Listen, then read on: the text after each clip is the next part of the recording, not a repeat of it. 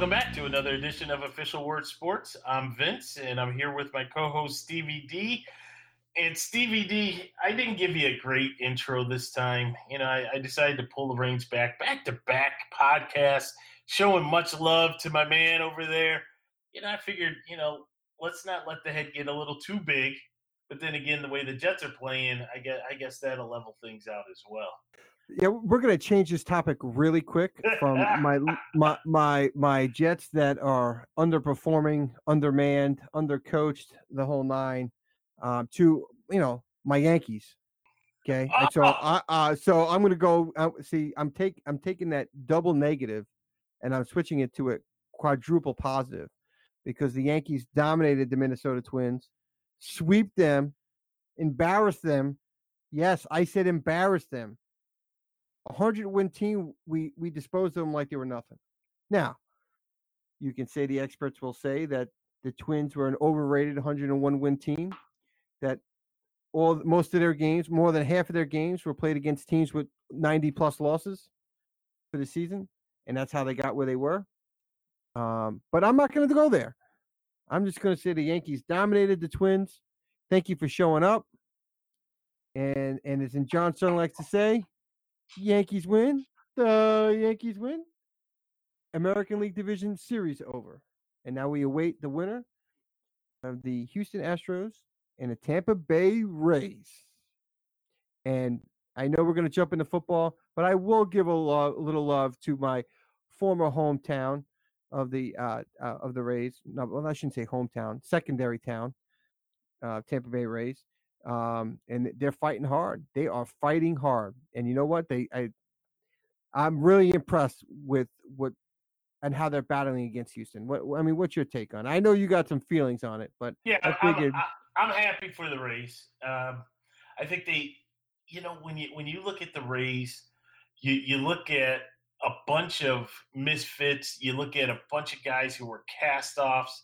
Whether even if they were traded for, look at a guy like Austin Meadows. Yeah. Here he is, a top pick, a future budding star, but the Pirates gave up on him. Tyler Glasnow, another kid that was part of that trade. All of this for Chris Archer, right? A mediocre pitcher at best, and the Pirates gave up on these guys. Right. And they're dominating. The one thing that I do not like, and dominating may be too strong of a word when you're down 2-1 in a 5-game series, but still they're playing good ball and they're key pillars. But one thing I do not like, and I've said it many times, and I'm going to say it loud, I cannot stand the fans in Tampa Bay. They are the biggest bunch of bandwagon fans, crybabies, whiners, whatever you want to call them or associate with them. And I'll tell you why, Stevie D.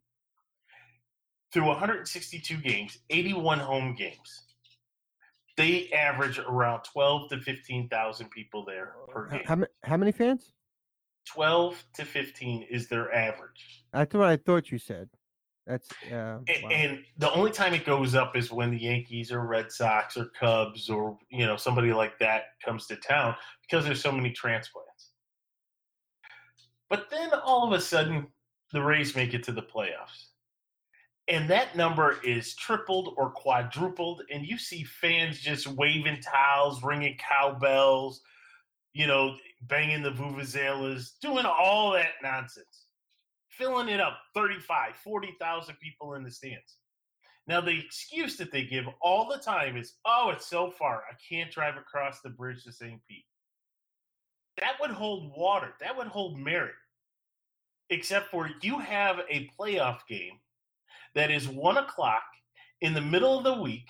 So you have people in school, you have people going to work, and all of a sudden, because it's a playoff game, you can fill it up with 40,000 people, but you can't make a 7 o'clock game on a weekend. No, yeah, I'm with you. It's mind-boggling, the lack of support for a team that's let's face it. How many games did they win? 90-something games.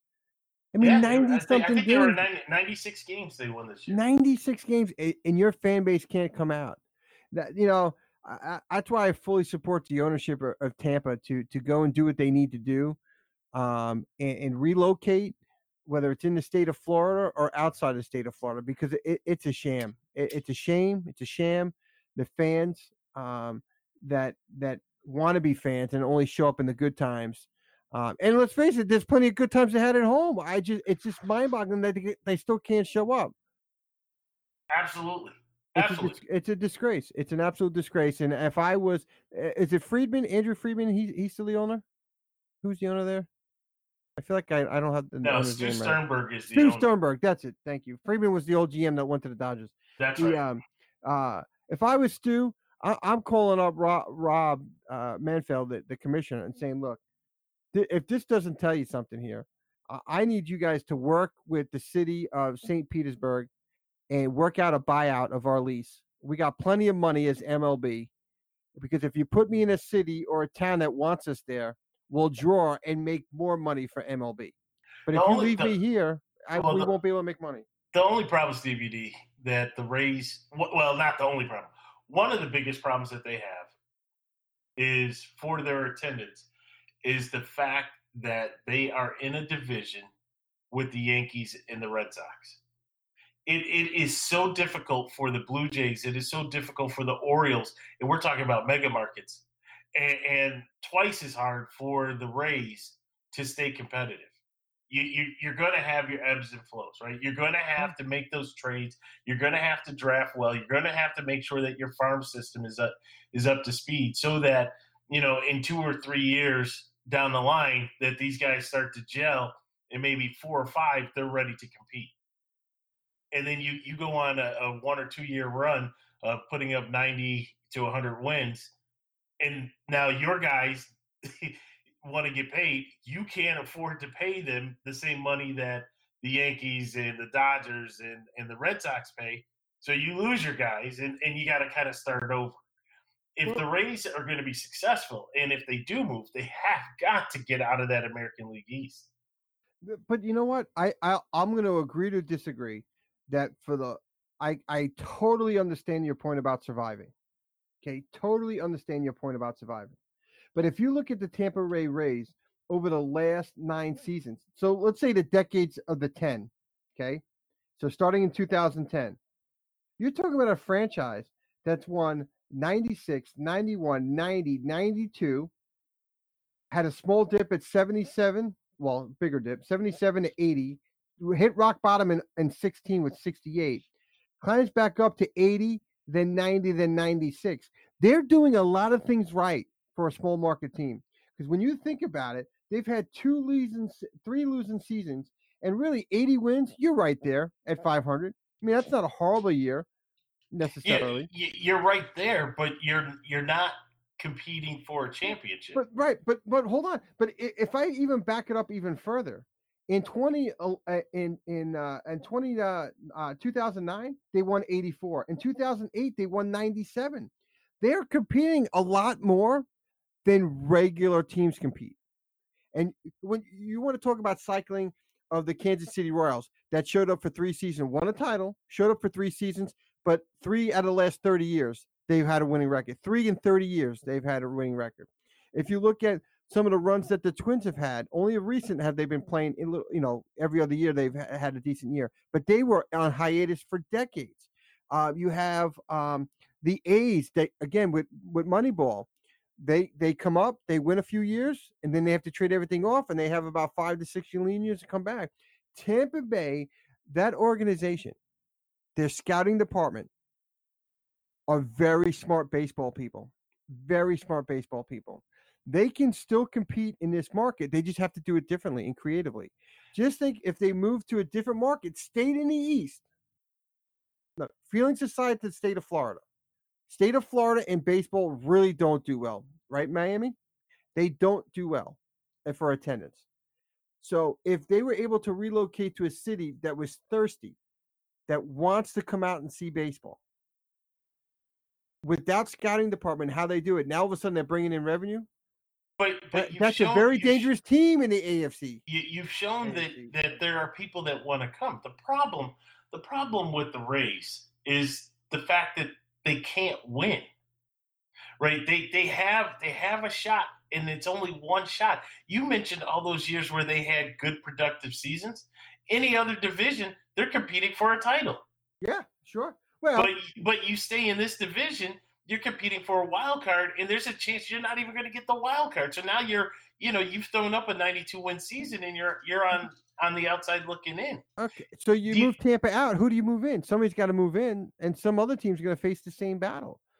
Unless the Rays want to go to the National League East and move one of those teams to the American League East. I would love to see the Marlins and the Rays swap, but you keep the management in place. Let Jeter continue to ruin what he's doing down there. But you put the Rays in there against the Mets, the Nationals. Yes, big markets. Big markets. I'm not going to deny that, but you put them in there. Well, when you think of the spending outside of the Phillies, I mean, the Nationals spend money every now and again. The Phillies, they go up and flow, and they just recently spent some money. But we know how tight the Mets are. We know Miami don't spend up, but you're talking about getting rid of them. And the Braves don't typically spend a lot of money. They really don't. So they could compete more in the National League East than the American League East. But I just don't want to cut the front office. I just don't want to let them go and say they need to be out of this division. I just think they have really smart individuals. They know what they're doing. They stay within their game plan. Yeah, but they just got to get the fans to show. Think about it. But the division, Stevie D, if you put a winner, and I'm not talking about having a above 500 season as a winner. You put a winner. If you start hanging pennants up in your stadium, see, we all know that baseball is so different than any other sport.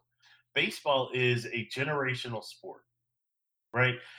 When you look at the pastime, baseball is grandfathers to fathers, fathers to sons, right? And now you're looking at a market that is a transient market, a bunch of transplants from the north that come down. You and I, included in that, even though you kind of left us. But you get the transplants that move down. They have their allegiances. You kept your Yankees. I was with the Jays until Toronto tried to steal my Bills.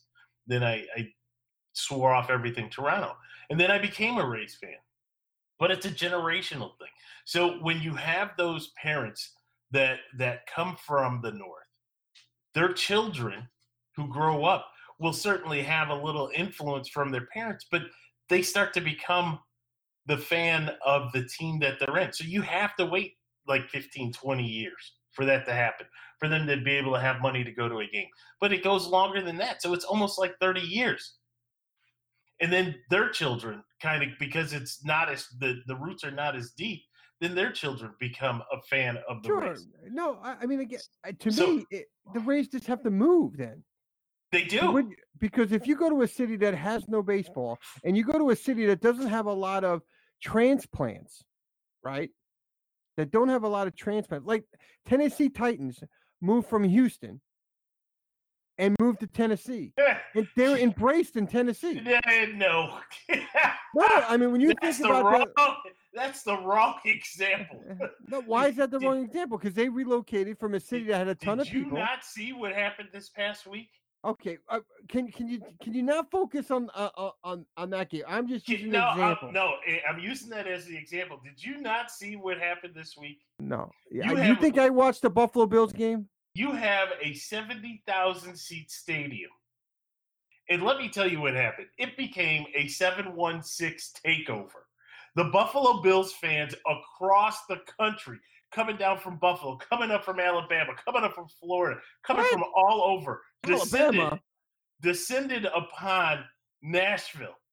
They were in that stadium strong. Let me tell you how strong they were. Second play of the game. The Tennessee Titans are on offense. And I think it was Tyler Lewan. Wait a minute. We're transferring. We didn't finish our baseball conversation, and you're speaking in the Buffalo Bills. You wanted to talk about Tennessee. I just want to talk about. And I'm going to tell you why Tennessee's not the right example. Second play of the game. Tennessee's on offense. I think it's Tyler Lewan, gets called for a false start penalty. Now, Stevie D, you are at home. You never get called for a false start penalty because of the crowd noise. It was like 40,000 people that were in Bills jerseys, hats, shirts, polos, Zubas. It was a complete takeover. You can't include Tennessee. Okay. Wrong example. Wrong example for that. I'll use the Washington Nationals because I have no idea. All right, but the point is, it's just that teams that move to a city that doesn't have a sports franchise, the folks are thirsty for that, and they typically will succeed. And when you look at the Rays attendance, 1.178 million fans for a 96 win team. Are you kidding me, people? Are you kidding me? That is it's so disgraceful that the only time that they cracked 2 million was their inaugural season in '98. They had 2.5 million fans. It's just, to me, you can't win there with the fans. So Stu Sternberg needs to relocate. You got to get him out. If you hang the pennants, we already know what the fan base is like. You were here when, for the Tampa Bay Buccaneers, they said we're sold out for the next 100 years. Yeah, and it took 2 years to take that down. Right?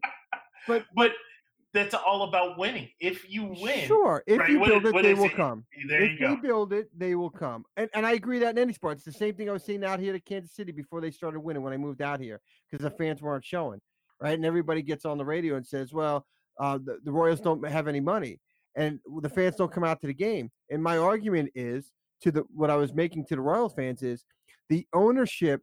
You can't just ask your friends to show up You can't ask your fans to show up to see poor quality and ask them to spend their hard-earned dollars on parking and tickets and concessions to go watch a 105 loss baseball team. Agreed. It's hard for the fan base. I'm working, all right? I'm not giving my money away to you so you can live high on the hog. You have to build it and show that you're committed to your fan base to winning. And when I looked at the Kansas City Royals, they were bad for so long. And as they started turning the ship around in 2013, 2012 and 2013, the fans started responding and showing up more. 2014, they lose the World Series to the Giants. That place was rocking during the season. In 2015 or whenever they won the World Series, maybe it was 2015 they won the World 2015 they won the World Series. That year, all season long, the fans were showing up. The fans were showing up the following year, even though they weren't winning those games anymore because it started going downhill. The fans still showed. So it goes to show you, if you put a winning product on the field, the fans will show. The problem in Tampa is that they're showing that they can put a winner out there, and they still don't show. Yeah. And there's two small market teams.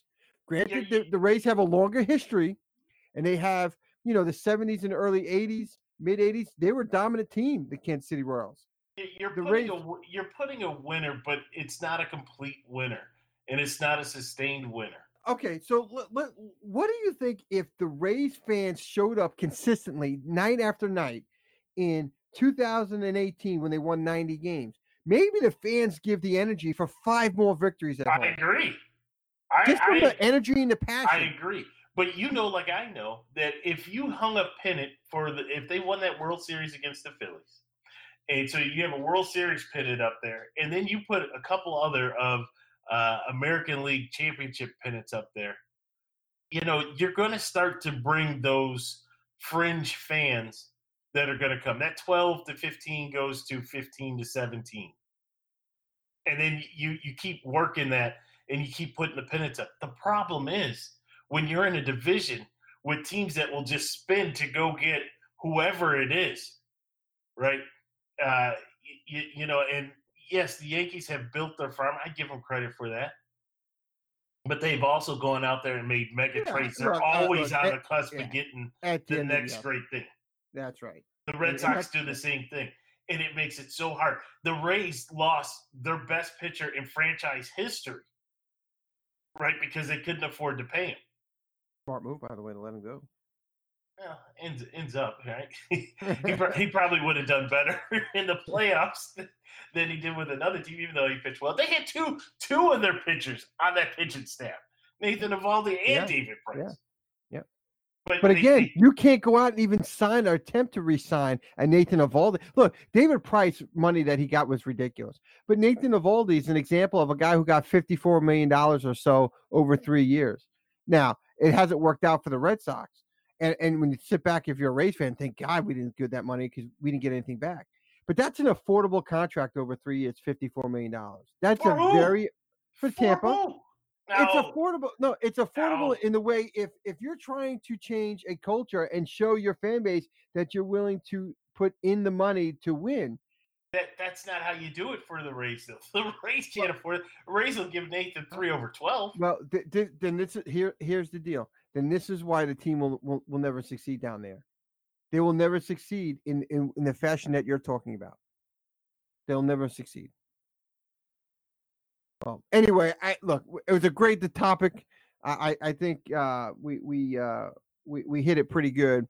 I think we should change gears and move over to the NFL because let's face it, we can't save the Rays. we can't save them. We can't save the Rays, and we couldn't save Jay Gruden. Oh, Jay. Hey man, he was out there. He's out there eating, partying in the club, smoking some weed or whatever that was. Did you see the video? Now you can't confirm that it was, maybe a little what do they call it, the wacky tobacco, Yeah. trying. But it definitely wasn't a blunt. We know that. But I'm going to tell you, it was very questionable what he was smoking because there he is, drunk on the sidewalk. I was looking, I'm like, wait, I don't think he has shoes on, right? He was blitzed, and there he is smoking something. And the Redskins said, we declined to comment on this. the handwriting was on the wall for that one. But yeah, Jay's gone. He was dead man walking. You knew it was coming. Even without the videos, you just knew it was coming. I think the lackluster effort by the Redskins. Look, they made the trade for Case Keenum. Look, it's unfortunate what happened to Alex Smith, right? It kind of derailed them a little bit. Haskins, again, a rookie quarterback, wasn't necessarily ready to step in. Starting left tackle is holding out because of concerns that they don't know how to hold the medical. It didn't come into the season good. And it's just snowballing, and it was time for him to go. And let's face it, it's not like he lightened it up there anyway. And I like the move by removing him now because maybe that will wake up Trent Williams and say, you know what? Maybe Trent's got a little problems with Jay Gruden. And maybe he's like, whoa, look, they made a change. Maybe it's a little bit more than just a medical. And maybe they can draw Trent Williams back in with Jay Gruden being gone. Who knows? That's a very interesting point. How this move will impact Trent Williams. That's a great point. Yeah. Because he was all off on the medical staff, right? So it'll be interesting to see how they address the assistants and the other staff members there. Maybe to your point, maybe they say, "Hey Trent, come on in, let's talk." What was it? And all of a sudden, we start seeing other people being released and given their pink slips. Very interesting. They're in such a bad spot though right now. They are. They are. There's dysfunction, and one of the names rumored already is Mike Tomlin. How does that happen? I think it's people just making a story. Because Pittsburgh's a lifer. You go to Pittsburgh, that's a lifer job. Yeah. Right? What did they say back in the day? You used to get a job with like GM or Ford or one of the plants. That's a lifer. Yeah. That's what Pittsburgh is. If Joe Gibbs and Dan Snyder really can't get along, who is Dan Snyder gonna like, right? I mean, Dan Snyder, I don't know him personally. We all know what he was like when he first came in the league. And maybe he's mellowed out a little bit because Jay Gruden lasted longer than I thought he was going to last. Who the heck really knows? Who? Urban Meyer. Urban Meyer only leaves a spot when he knows where's he at? He's back in he's not back coaching somewhere for a smaller team. I'm not sure where Urban is, but I could see Urban go in there. Hey, Dwayne, What can I do for you? Well, We that's an we both interesting. share the Buckeyes. Yeah, yeah. Well, that's interesting because Urban Meyer may want to test his luck. I think it would be a disaster move. I don't see his coaching style playing in the NFL. Many college coaches don't play well in the NFL. Um, just ask that wild guy Chip Kelly. It doesn't work. Steve Spurrier, it just doesn't work. I don't know where they go from here. I don't know what kind of coach you're going to get to come in there. Honestly, you'd have to be a first time head coach to want to go there just to get your feet wet in coaching. You name me an established coach that would want to go there. Think about it. You can't draft your quarterback or have input. That's why you got to go Urban Meyer. Right, but you know where I'm going with it. And I'm saying stuck with Dwayne Haskins. It's not fair because we don't know what he can do. But you're forced on a quarterback that you don't know, right? And then he's the franchise quarterback going forward. You got a disgruntled left tackle right now, who's one of the best left tackles in the game. Wow, do we see the Arizona Cardinals all over again? Yeah, well, a new coach comes in, doesn't like Dwayne Haskins, trades the first round pick. Possible. Anything's possible. I just think they're a mess all the way from the top down. And how the GM survives, I have no clue how the GM survives. It's not for the head coach for Washington, it's got to be one of two, right? It's either got to be a mega coach, right, with a mega name, which it goes against everything that Daniel Snyder wants, or it's got to be a guy coming from the college ranks. It's got to be one or the other. Because any of the guys that are, we'll call them retread coaches, they don't want to go there because they know that it's a toxic situation with a toxic owner. And they'll be, after 2 years, they'll be right back where they were 2 years ago. So, you could see maybe it's last chance for one of those failed coordinators, like and I don't take this the wrong way, but like a Todd Haley, Greg Williams, somebody like that, guys that have coached before, don't really have another shot. Maybe, so that's why Greg Williams would jump at the chance. He would jump at the chance. He wouldn't even think twice about going to the Redskins if they called. And he's the type of guy that absolutely I can do it because he's that thirsty to be a head coach again. Look at you using thirsty. Yeah. Wow. Well, Greg Williams' former team, the Saints, that defense is playing some great football. Yeah. And I think they're inspired by the loss of Drew Brees. However, Teddy Bridgewater is like, hey, I'm no slouch over here. I just need to get warmed up a little bit. And he went off against the Bucs in a critical division matchup between the Bucs and the Saints. He went off, but the defense was outstanding. Yeah, look, Bridgewater threw some pretty passes in that game. He threw some pretty passes, and maybe, look, he got off to a little bit of a rough start coming back out, right? And everybody go, oh God, but he's playing really good football right now. Good for him. He's getting his feet wet back in the NFL, and where everybody thought the Saints were going to be a disaster, and Drew Brees can't come back and fast enough to save them this year. Teddy Bridgewater is putting him in a really good position for when Drew Brees comes back. So kudos to Bridgewater and everything that he's doing to keep that ship going straight. Yeah, I was just disappointed in the way the Buccaneers really came out to play against the Saints. And, certainly the offensive game plan, let me tell you, when you have one of the league's top wide receivers in the game and he goes catchless, I don't want to hear it's because Marcus Lattimore was on him the entire game. Nope, not going to do it. Because I'm going to get my wide receiver involved in any way I can. Yeah, I'm going to have you run, 7, 8s, and 9s, but I'm also going to have you do that drag right across the line to make sure you get the ball in your hand. I'm going to do a bubble screen so you can know what that ball feels like on that field. And, like they say with these wide receivers, and they're all divas, right? If they don't get those catches early, all of a sudden they start to lose their focus for the game. And for him to come out of that game with nothing, no, that's bad. That's bad. That goes against the coordinator. That goes against the quarterback. That goes against the head coach. That goes against everybody. Yeah, you don't know how that happens. And that goes against Team Young Guns. Let me tell you how that impacted Team Young Guns. Sorry, but Well, again, it goes back to that trade you made a few weeks ago that has now disrupted your whole team. It has. So it's turned us upside down. I end up with the tie, Stevie D. Now I'm thankful that I had the tie, and we're going to talk more fantasy football a little bit later.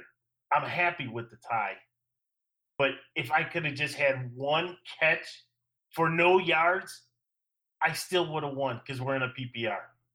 I would have still won one catch. You couldn't do a slant. You couldn't drag. You couldn't do a shuttle pass.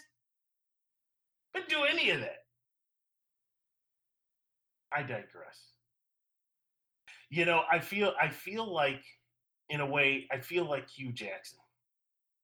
Wow, Hugh. All right. Well, we got Hugh back. All right. We got Hugh will always stay here. But the reason why I brought up Hugh, Stevie D, did you see the whooping? Oh my God. Absolute whooping. That was an old school Hugh Jackson whooping right there. Yes, it was. That's what I was thinking. God, you want to believe in the Browns, right? You just want to believe they got all of this talent, and you want to believe in them. And everybody before the season, this is going to be the year. 10-6, 11-5. Here we go, Cleveland Browns. The dog pound's back, and they're just a train wreck again. Now, at least they got 2 victories on the year, but Baker is confused out there. I think he's got 4 TDs and 8 picks for the season. He's clueless out there. Freddie Kitchens looks like a deer in headlights right now as a head coach. Yep. And you just wonder when the cracks start happening from the superstar Odell Beckham. It's the curse of Odell. We talked about it a couple of weeks ago. Yeah. It's Odell's fault. Right. And you're telling me that Gettleman and Mara, especially John Mara of the Giants, the owner, is not sitting back and says, you want to come at us? And look, we traded you to a team that's got studs all over the place, and you're not getting it done, right? It is. Is this the? And because I don't believe this. I heard this comment the other day that can you really win with a guy like Odell Beckham, whose personality and ego gets in the way? Can you make that happen on a team? No. Now I know nothing about Odell Beckham. I know nothing about him. He could be the greatest teammate. And I just don't know him. But now he's over in Cleveland. He's got all this, and it's not working. Why is that? They have Jarvis Landry. They have Beckham. They got Chubb. They got they got Kareem Hunt that's going to be coming here. So we'll see what he does in week 9 or week 10, whatever, after their bye, if their bye comes into play. You just wonder what's going on. Is it more the head coach? Is it the head coach who's trying to run the offense and run a team instead of having an offensive coordinator? Maybe, Freddie Kitchens was great last year because he was the coordinator and not the guy. And he can give that 100% focus to the offense. Now, all of a sudden, Kitchens has got to run the offense, oversee the defense and special teams. So he can't give that 100% focus to the offense. Is that part of the problem? Is it because he's a rookie head coach and he's going through growing pains of being a coach? All I know is that this is a huge disappointment this year in the NFL. They have to be the biggest disappointment this year in the NFL. By far. And the little things become magnified, right? The debate of whether or not Baker Mayfield shook the hands of Richard Sherman and the other guys across the line of scrimmage. Hey, shake hands or don't shake hands. I've seen guys that, nod and acknowledge. You see some guys dap it up. No big deal. But now when you get your ass handed to you like that, yeah, that gets magnified. People want to talk about that. And, all right, so let me just put it out there. I don't like Ohio State. Don't give me the Ohio State trying to trademark the. Really? Really? But I don't like them. And I really don't like Joey Bosa. And the fact that Joey Bosa 2-3 years removed, is going to sit there and do a sack dance like he's planting a flag. You're a little too late there, son. When Oklahoma went up into the horseshoe and laid a whooping on you, and Baker Mayfield took that Sooner flag and planted it at the 50, that's where it was all about. You on a Monday night game, with nobody watching it, all of a sudden want to do a sack dance like you're planting a flag. Come on, you can do better than that. Yeah, but since you kind of brought up the 49ers, right? The 49ers are undefeated, and they're probably the least talked about undefeated team, right? Because we don't know what they are, right? They haven't really played. They played an underachieving Browns team and You whooped them. are what you said you are. That's right, and I do believe your record shows that, right? But it's like people will say, well, they haven't played anybody. Well, whoever they played, they've beaten, so you can't penalize them for that, for what's on the schedule. But San Francisco intrigues me, and are they that Cinderella team this year? Which, you knew they were turning it around, and Lynch was doing a good job. John Lynch, the GM, you knew he was doing a good job, but you just wondered, how many years out are the 49ers? And quietly, Lynch has put a pretty decent team together. And for me right now, when I look at the NFL season, that's the team I'm really keeping my eye out on, because at 4-0, everything's clicking really good. And that's a team that I want to keep my eye on. I'm going to tell you, it's not the players that Lynch put there. It's when he went out there and got Kyle Shanahan, stole him from the Falcons. And what happened to the Falcons since he's been gone? Yeah. Garbage. And then he gets over to San Francisco, loses his quarterback, right from the beginning. But the way that he calls an offensive game, phenomenal. If you watch the play calling that was done during that game, I mean, it was absolutely just a work of art, the way he owned that Browns defense. I mean, he had guys that, were set up for the run, and then he would do a reverse. Or he'd have guys set up for some type of counter, and then he'd do a pass. They didn't know what was coming. You had guys that were stacking the line of scrimmage, tight end running deep. Okay, but who hired Shanahan? Oh, no doubt. That's all Right, Lynch. right. That's his best move. That is his best move. And then, Sunday night game of the week. Right? Colts Chiefs. I was there in person. You were. I was. And you had an interaction. JB. Right, but JB was there. I was sitting right next to JB for a while. But you left him. I did. I can't help it if I got a nice little upgrade.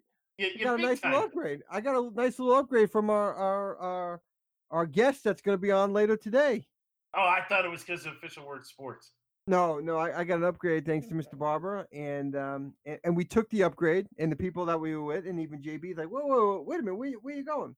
I said, we're gonna go up to the club. I'm detected something here. You didn't want to be a man of the people. You wanted the big time people like that. We are the people's podcast. Yeah, but think about who we were able to run into by doing that, by going up to the club level.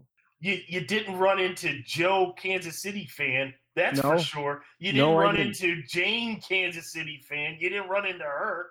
You didn't run into the Colts fans. No. You wanted to hobnob with the socialites. I'm surprised you don't have like followings on Twitter like Kim Kardashian and Paris Hilton. It's on the way. That's what I thought. Yeah. So for the Kansas City fans, I'm just gonna call them the Nigerian Nightmare, right? And I'm not gonna. We all know who that is, and the Nigerian Nightmare. But for the people that don't, that's Christian Okoye, that is the Hall of Fame running back, the Chiefs Hall of Fame running back, in their Ring of Honor. Phenomenal man. He was so gracious with his time. Did you ask him about Steve Atwater?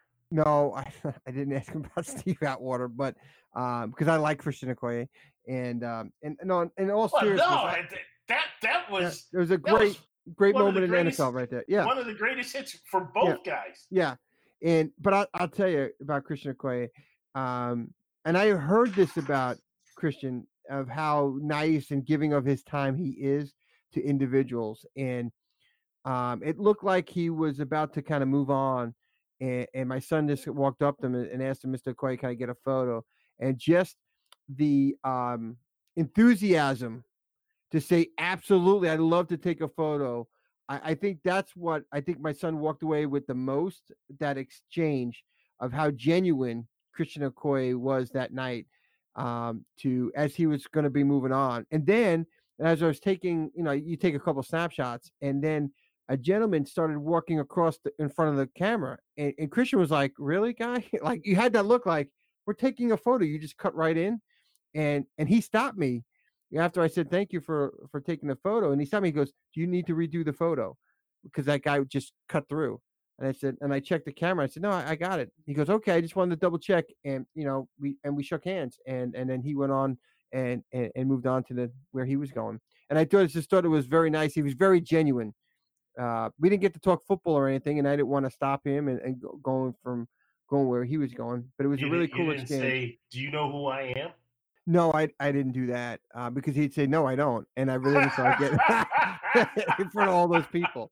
But it was a really cool moment. My son was pretty geeked out about it, and he started texting all his friends like, "Oh my God, I just met Christian Okoye." So it was a really cool moment. I really thank him for stopping when he was on his way and taking that photo. So hopefully one day we can get Christian Okoye on here and kind of talk to him about how he got to start in football. But really cool moment there.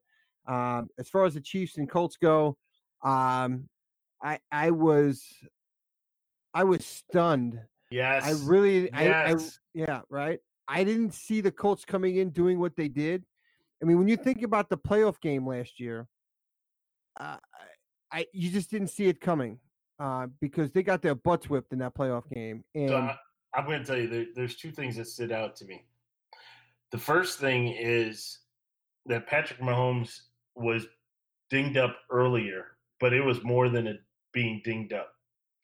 And the fact that he was not able to be mobile, it exacerbated the injury that he had, and then his ability to make the plays was resigned to standing in the pocket, and the offensive line just absolutely did him no favors.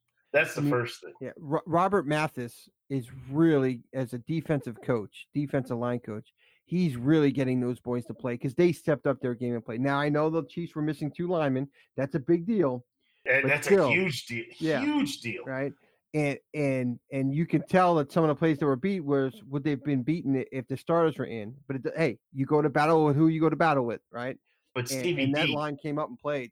Mahomes' inability to be mobile was even more. He could not get away out of the pocket. What he does, but now he had some bad throws though. He did have some bad throws. Oh God!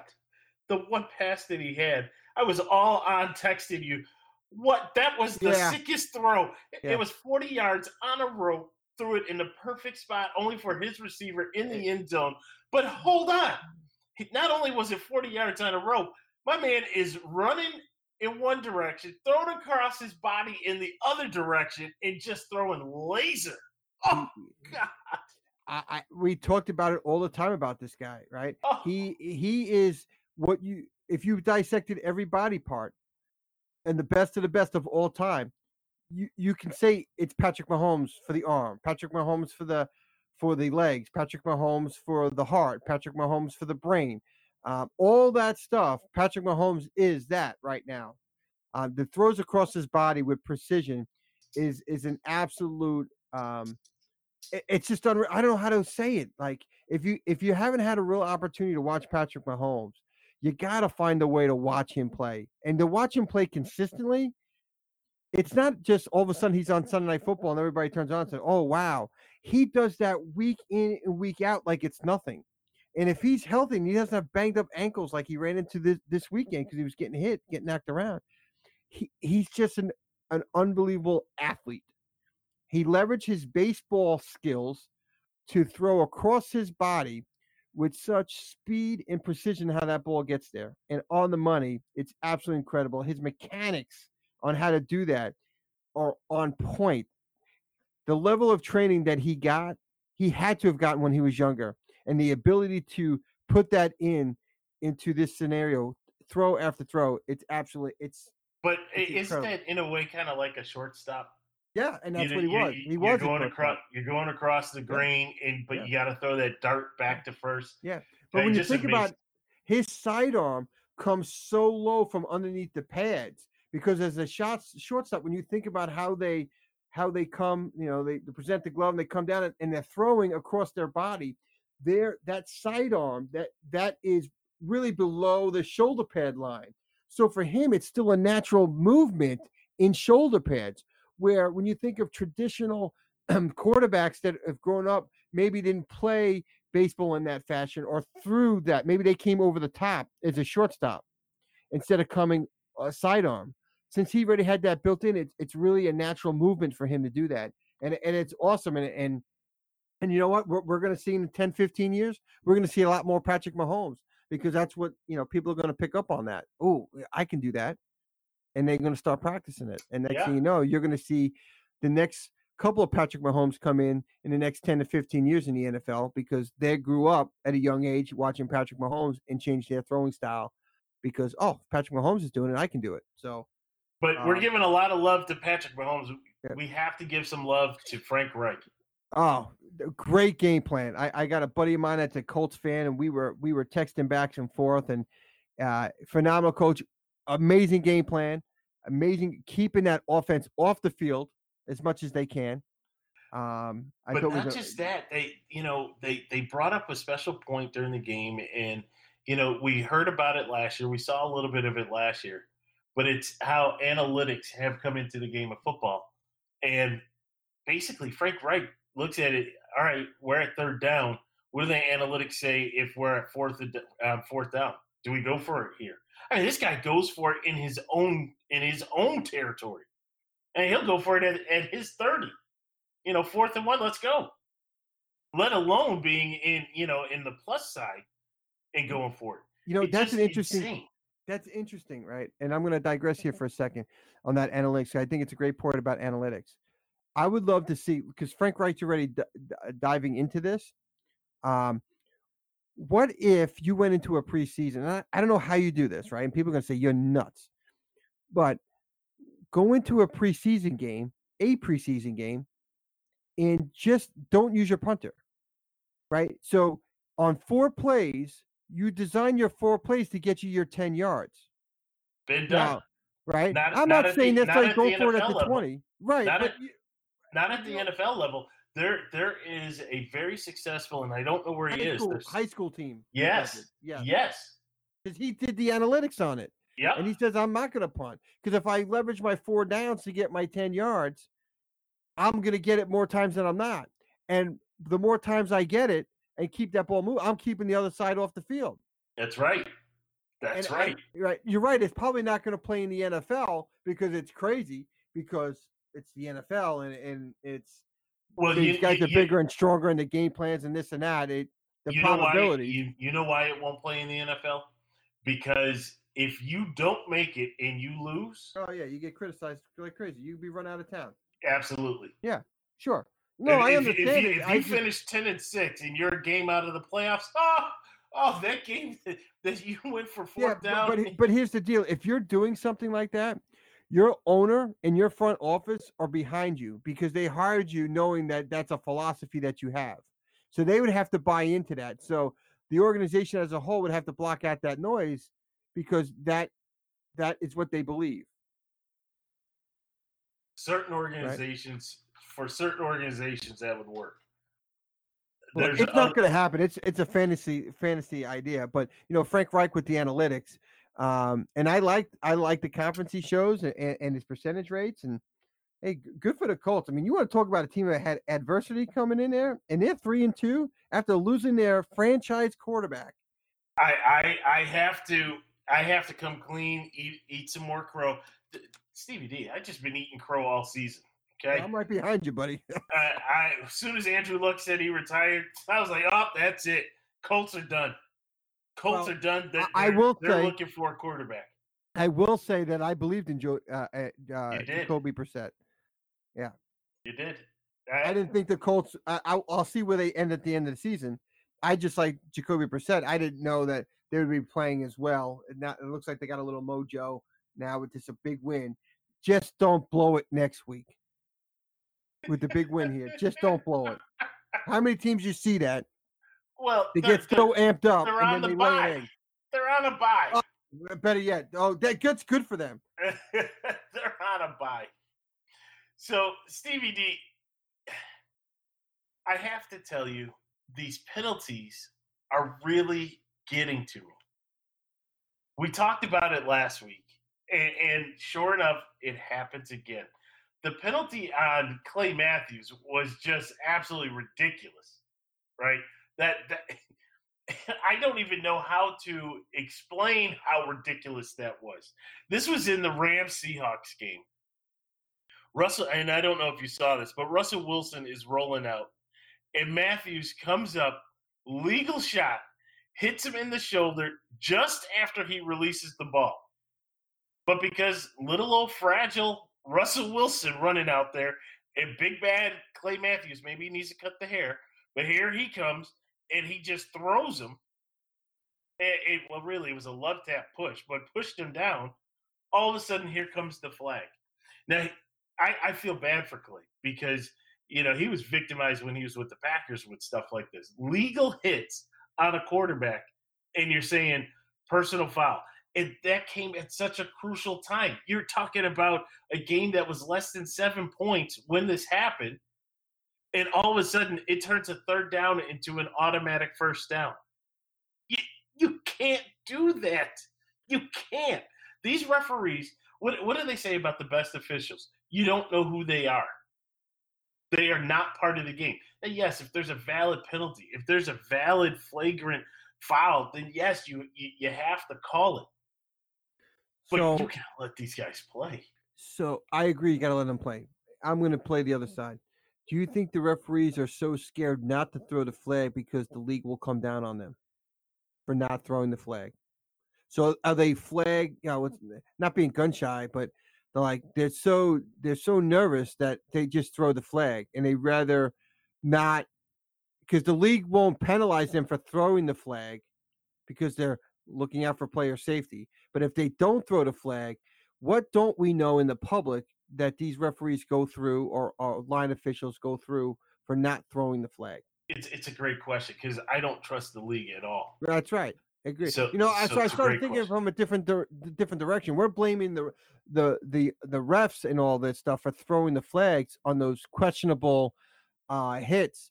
But I would just wonder if the NFL is scrutinizing them behind the scenes, and then they get a scorecard, and that scorecard dictates certain things. Maybe it's a raise from year to year. Maybe it's a playoff game where you get that extra money because you're now voted in to do playoff games and Super Bowls and stuff like that. All part of that rating system. It's a great question. That taking it from the other side, that's a great question because you look at it, you wonder how do these things keep happening? And especially now that you say that the league, I really have to agree with you a little bit because think about it. Remember the hit? Who was it? Justin Houston? I forget who it was from the Chiefs. Oh, you mean last year's playoff game? Yes, Jones, what's it? Chris Jones, the Phantom hit on Brady. Yes, he touches Brady in the chest while he's throwing the ball. He's trying to get through a blocker, reaches over, and all of a sudden he's called for a hit to the helmet, a blow to never even touched the head, never even came close. Yep. But yet that's called. Is that because that's Brady? Is that because it's the quarterback? Is that because it's the league saying, look, TB12 has to stay upright? We can ill afford to have him go out.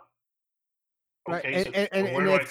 And that creates an unfair competitive balance in the league because now you're saying TB12 is above Jacoby Brissett in a game. Right. So that's creating an unfair advantage because you're going to throw a flag. So the next time the defender comes in, he's not going to take that shot. But yet it's okay. Cam Newton went through it. Right. How come all these other quarterbacks are getting these penalties and I'm not? Now, let me give you another example. I'm not sure if you saw this one. I went absolutely berserk. It's the Buffalo-Tennessee game. Matt Milano is coming after Mariota. Dion Lewis cuts Matt Milano, and so Matt Milano goes flying over Dion Lewis. There was an actual block. It's not like he tried to Superman dive him or anything like that. He actually got blocked and got cut. And as he gets blocked and cut, he rolls. But we're not talking like stop, drop, and just keep rolling. We're just talking that basic physics, right? Guy's coming up, you hit him low, he falls, and he rolls over.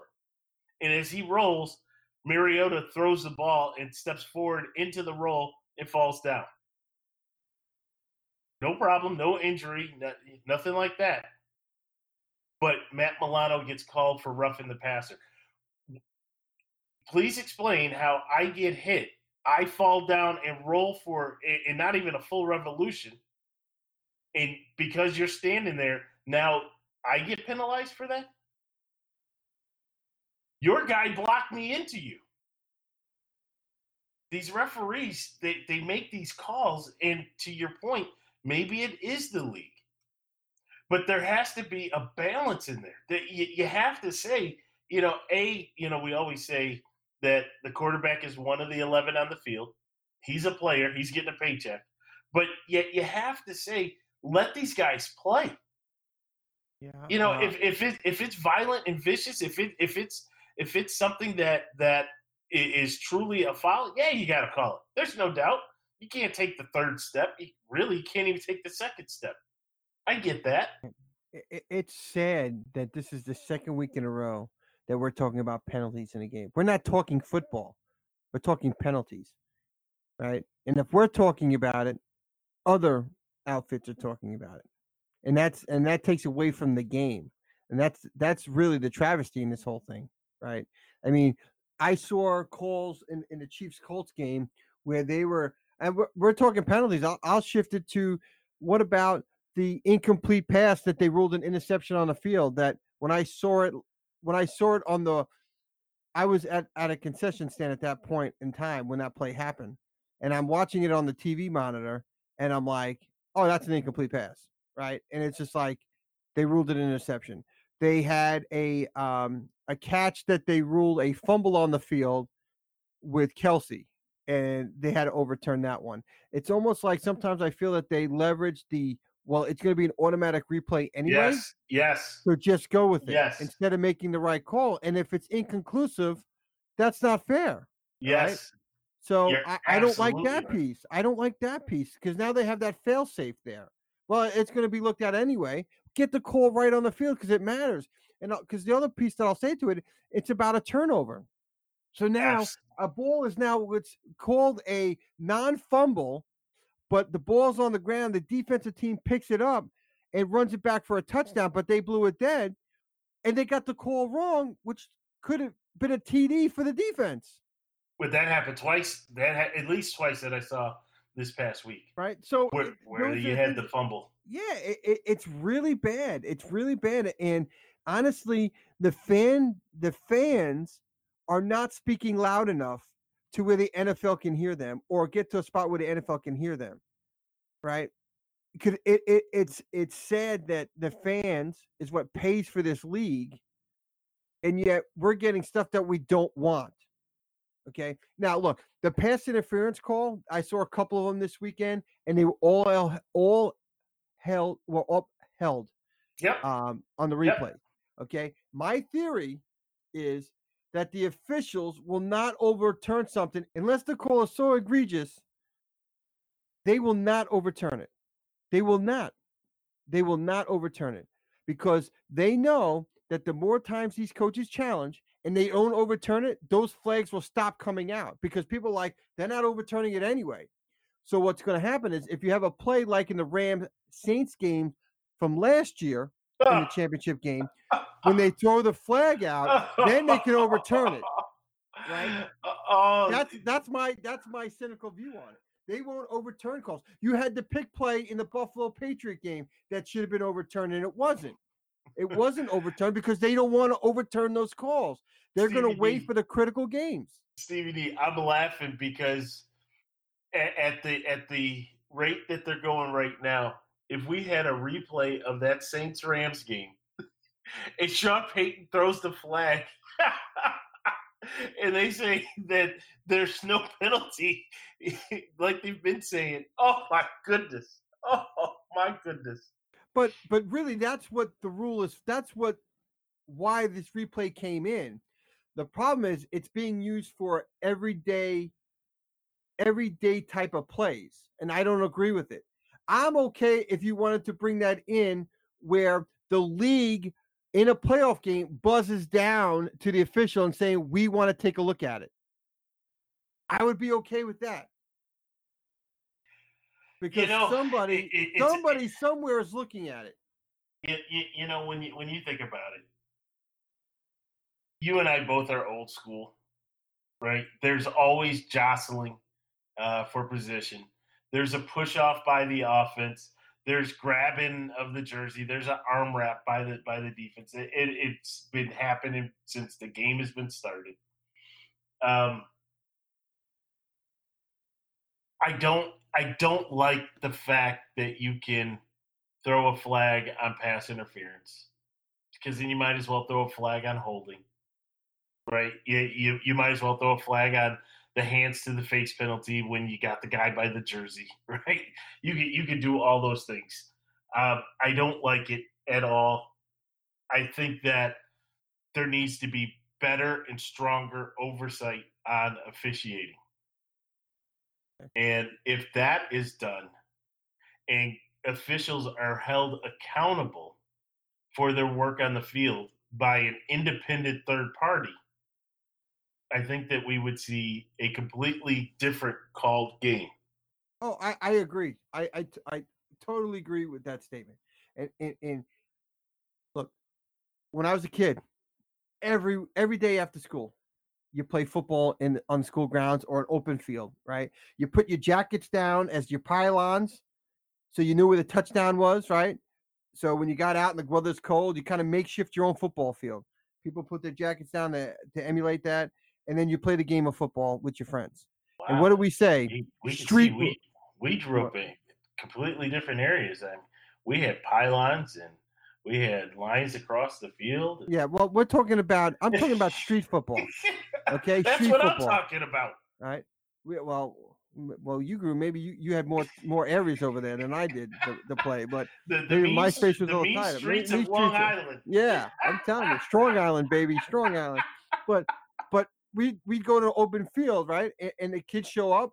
We put our jackets down. We make a makeshift field, and what do we play? We play street rules, right? Street rules were you got away with some stuff unless it was really outrageous, and then somebody would speak up and says, "Man, that was pass interference." And the kids would all step up and, oh, yeah, that was pretty bad. I saw it.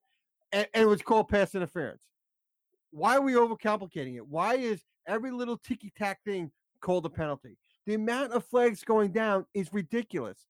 It's slowing the game up, slowing the flow of the game. We can't have more than 5 consecutive plays without some type of flag being called. I'm not talking about a defensive lineman charging over the field and unevaded to the quarterback. I'm not talking about those penalties. I'm just talking about you got to let these kids play.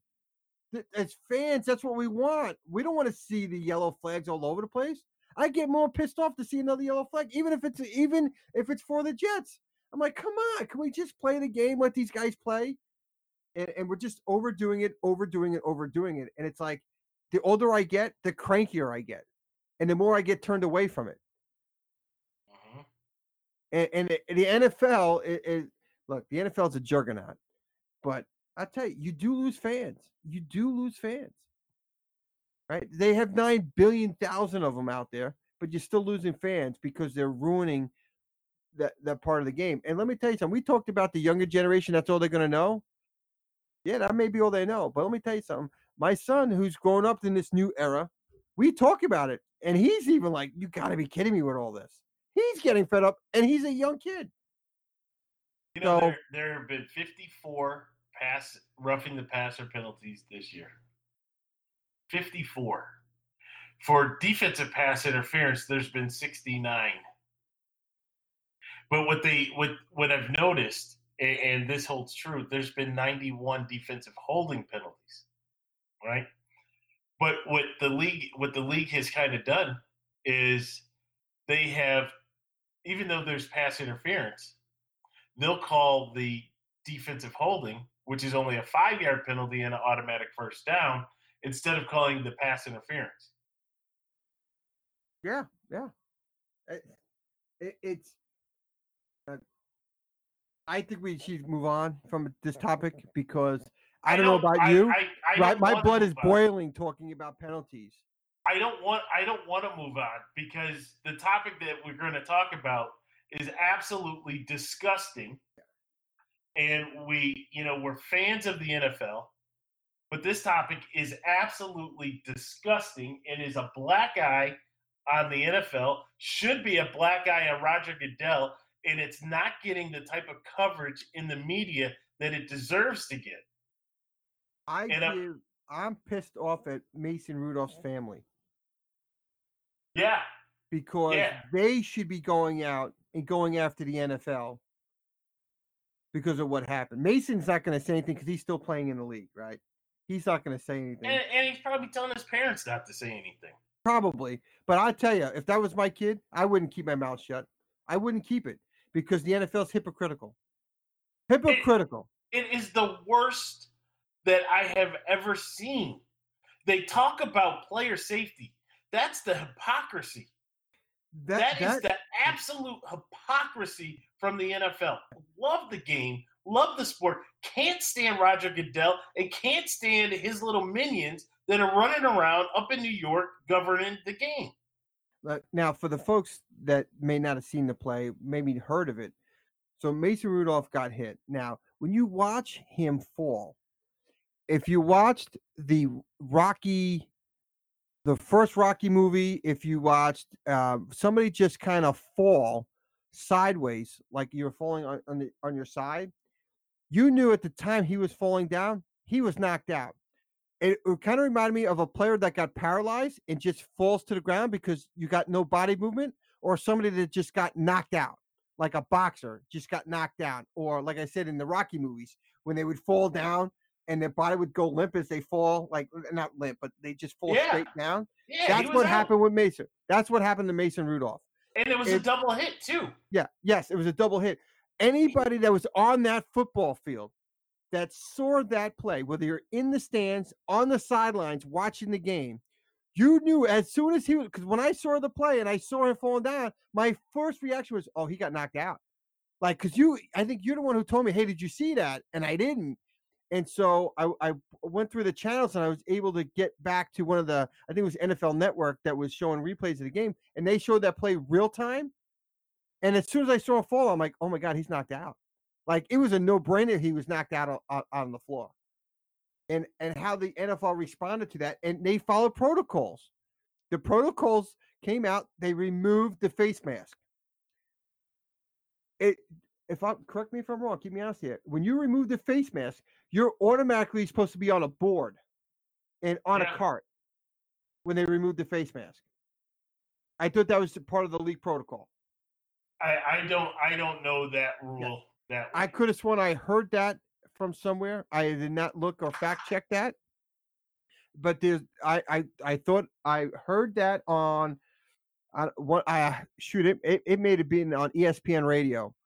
On removing of the face mask, that it turns into automatic. You have to bring out the cart because that point you don't know what's wrong. Is it a neck? Is it a head? You don't know anything. And then they come up with a hog. I tell you, it's really is really testing my patience by putting some bad words out there. Hold on, before you get there. So the hit was made by Earl Thomas. Right, Earl Thomas has played in the game for a long time, and I felt bad for Earl Thomas because he's not a dirty player. Right, we talked about the Vontaze Burfict and whether or not he should have been, but he has a track record. Earl Thomas doesn't have that type of track record. He's a hard hitting, but a hard nosed straight player, and it was just one of those situations where the bodies are in one position and turn in a split second into another position, and that's where the helmet caught underneath Mason Rudolph. And he was actually being pulled back, so it really exposed him. And, that's when he got hit. And to your point, when he went down, so he's out, and then when he goes down, he's all by himself, just falling. And you see that head hit. and then he had his arm out. It was reminiscent of when Don Beebe got laid out on the sideline, and his arm just stayed up in the air. Oh yes, I remember that hit. Yes, yep.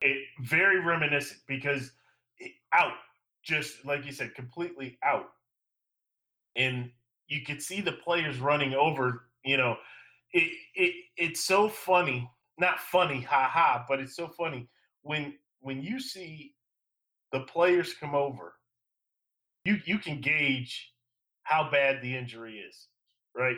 Because players will walk by. If they turn around and start walking back to the huddle, oh, it's no big deal. He's got a cramp, right? Just stretch it out. Oh, it may be a hammy, something like that. If players walk over and they see the leg is turned in a different direction, they're yelling, right? You got to get somebody over here now, right? When a guy is laying on the ground, eyes closed, hands stuck or arms stuck up in the air, and that they were calling for people. You got to get over here. That is instant 911. Go ahead, CVD. I hope the blood started to simmer a little bit. Well, it has. It has. Good, because mine is about to start to race. All right, so because the league just they harp on this BS player safety, right? So you revamp all the rules, right? You revamp all the rules, what you can do, where you hit somebody. Look, some of the rules are good rules, right? Because I don't want to see anybody leaving the NFL career not being able to remember anything. That's not fun. So I understand some of the rule changes, but when you see this on the field and protocols are not followed, it makes me sick. But it's more than that. Let me jump in for a second. It's more than that. Don't lie. Oh yeah, thank you. That's where I was going to go. Thank you very much, because that's what I was going to say is that they changed their statement. What I mean, really, the cart doesn't work. Well, so right. if the cart doesn't work, you don't bring an ambulance that's in the back. That's mandatory that you have an ambulance on the on the grounds. By law, they have to have an ambulance. How do you have a malfunctioning cart? Well, shouldn't everything be checked the day before? Hey, look, the cart drives up, the cart drives back. Look, but think about this though, and this is what I'll say. We notice in our fields of IT that 1 minute the computer works, the next minute it blue screens or it's dead, it's whatever. So anything can happen, and maybe something happened with the golf cart. There's an ambulance. But wait. In the building. Well, wait. What do we always make sure that we have? A backup? Absolutely. And there was one on the other side of the field. Don't lie. Okay. That's what's bugging me with this damn league and Roger Goodell. Don't lie. You got a man that's out there that is part of the shield. Knocked out. You don't know what's wrong. You have okay. So you open the can there because I was talking about Mason's family.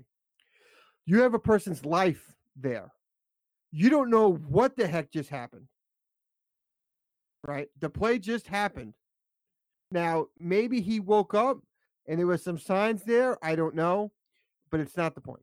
The man just got, what if he picked him up? Sometimes injuries don't come up and it takes a second or two to happen. What if they stood him up and the guy just collapsed and hit his head again? Because the guy didn't catch him on the way down. There's so many scenarios that could have happened. And for the NFL to lie about, look, this is Roger Goodell. It's the same thing with the Patriots cheating scandal. He burns the evidence. Everything is lies. They don't take ownership in the NFC Championship game last year, right? Could they have changed it? No. Could they have been sued by the fans? Even if they came out and said, we made a mistake. Look, fans, you got to deal with it. It sucks. I get it. They made a mistake. You have to move on. But take ownership. Take ownership. You ask your kids to take ownership on anything they do. But yet the league can't take ownership. The commissioner can't take ownership. It's an embarrassment. It's an embarrassment to the sport. Absolutely is. Absolutely is. So the good thing for Mason Rudolph is the fact that, I guess a day later, he was back at the Steelers facility, and he's definitely going to be in that concussion protocol for a little bit. I feel bad for Earl Thomas. because you never want to see something like that happen. It's a brotherhood out there for these guys, right? And you don't want to see something like that happen. And it's too bad that it happened the way it did. It's a violent sport, and you know what you sign up for, but you also have a level of expectation. And as I'm saying this, I'm thinking of Trent Williams, right? You have a level of expectation that the team that you're playing for, that the league that you're playing for, has your best interest because you have their best interest in sacrificing your body. And what they did, watching the guys carry him off, you're just thinking something's not right. Something's not right. And just to hear the lies time after time, you know what could happen is that this group of cons and liars sitting up there, led by Roger Goodell, they could end up turning what used to be the greatest sport, the true American pastime. And if they continue down this road, it's going to turn people off. It's going to turn people away. Yep. And look, every except for hockey, like baseball was America's pastime, and it got passed over. I'm not going to say for league relations, but they got passed over. The NBA got very popular for a while, and then fans got turned off on that strike that they had. And maybe there were some other things that happened. It was the retirement of number 23. 23, right? But in the NFL, just if you think you're invincible, nobody's invincible. And it may be a while before you become invincible, but if you're going to have that attitude, like we can do whatever we want, we're the NFL. At some point, the fans will turn their back. Absolutely, because you're not putting the fans first, and that's what's paying your salary, Roger Goodell. That's paying the owners, paying the players. The fans control the sport, and sometimes I wish there was a fan petition group out there that was an advocate for all the fans and coming up with boycott scenarios. And let me tell you something: even though you had to buy the seat, if you bought the seat and nobody showed up for the whole 1 week, no fan showed up in any stadium, even though the tickets were bought, I think that sends a pretty loud message. Loud message. I think we're going to create a petition for the removal of Roger Goodell. Yeah. Let me tell you something. You would have 99.999999%, and the only people that wouldn't vote for is probably his parents. I think his son would vote him out just because, Dad, I don't understand what you're doing. Well, Stevie D, it's time for our picks. All right. Once again, you don't want our picks. At least you don't want mine. Yours, please. Oh, you don't want mine. But let's kick it off. Let's kick it off with the Texans versus the Chiefs. This is going to be an interesting matchup. The Texans and Deshaun Watson just went absolutely bananas. They went crazy out there, throwing a Will Fuller all over the place. I mean, just throwing up another half 100 score going up there. But now they face the Chiefs, and I'm going to be honest with you, I am all over the Texans on this one. I don't think the Chiefs defense can put up with Deshaun Watson. There's no need to go for it on fourth down because it's just going to be an aerial assault. And unfortunately, Mr. Mahomes is not 100%. So, in the home of the Texans, that is who I'm going with. I'm going with the Houston Texans. Wow. Absolutely, yes. I am going. Do you need security detail when you go to work? I may, but you mentioned Deshaun Watson, right? And how well he's playing and the dynamic player that he's becoming week after week. And what I'll say is that right now the Chiefs defense, I don't think can run with the Texans, right? If the Texans fall, it's because of their own game planning, right? That's where they're going to fall. I think the Texans are going to put up a lot of points. Now, I also believe, right or wrong, I do believe part of the reason why the Chiefs are not the Chiefs right now. Look, Mahomes is injured, but it doesn't, a little banged up. But Mahomes can still throw that football, right? He can throw it from his kneecaps and find his people. He can throw without even looking at his receiver. This offense seems to really run with Tyreek Hill. And if you look at the Chiefs' performance this year, it really hasn't been good. And you know what? Tyreek Hill has been out, right? He's been out. So I really believe that when they get Tyreek Hill back, and maybe he's back this week, then that's when the offense is going to start taking off. So until I see Tyreek Hill, right now I'm on with the Texans. Once Tyreek Hill comes back, then I can start looking at the Chiefs again. Not against top talent, maybe against weaker talent, the Chiefs can win.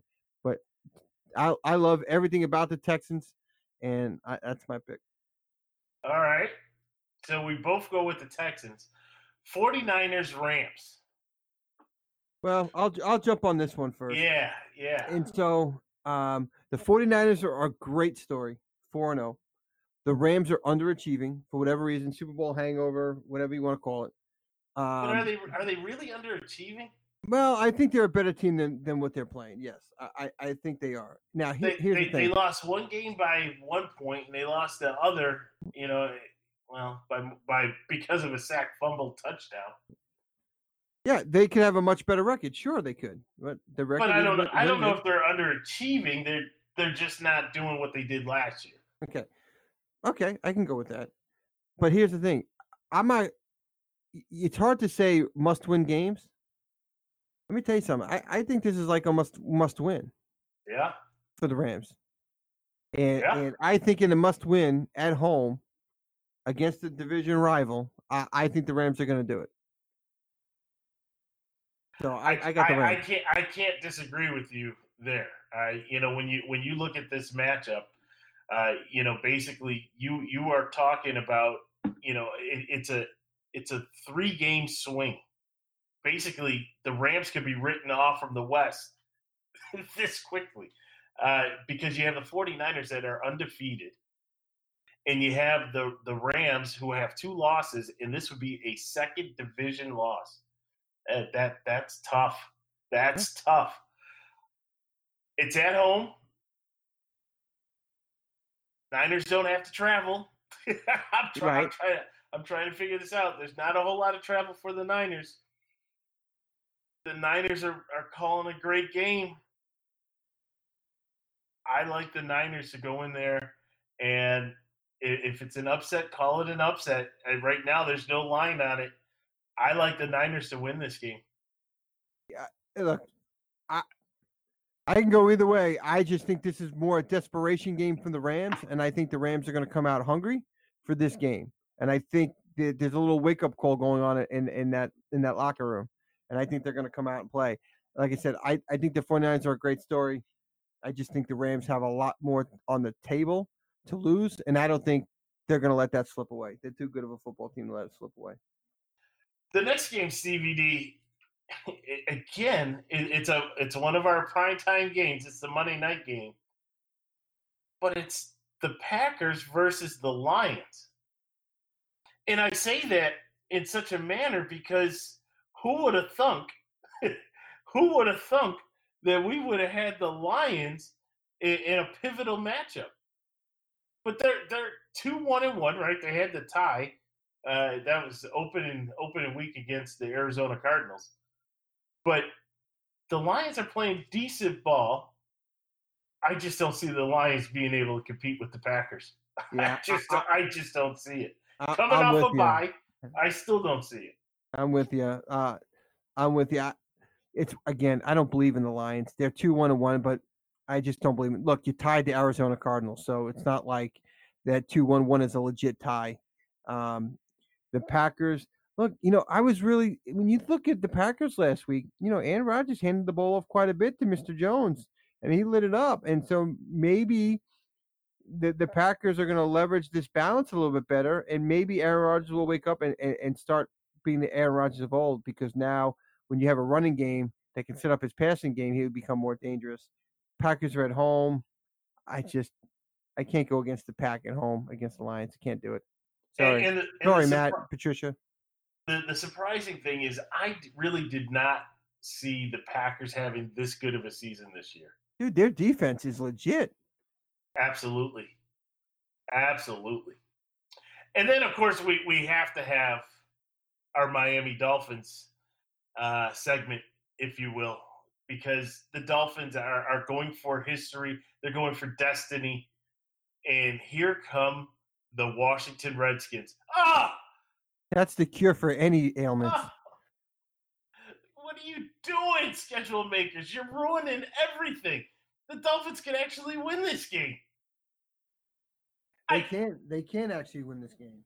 I don't know where to go, Stevie D. I don't know where to go on this one.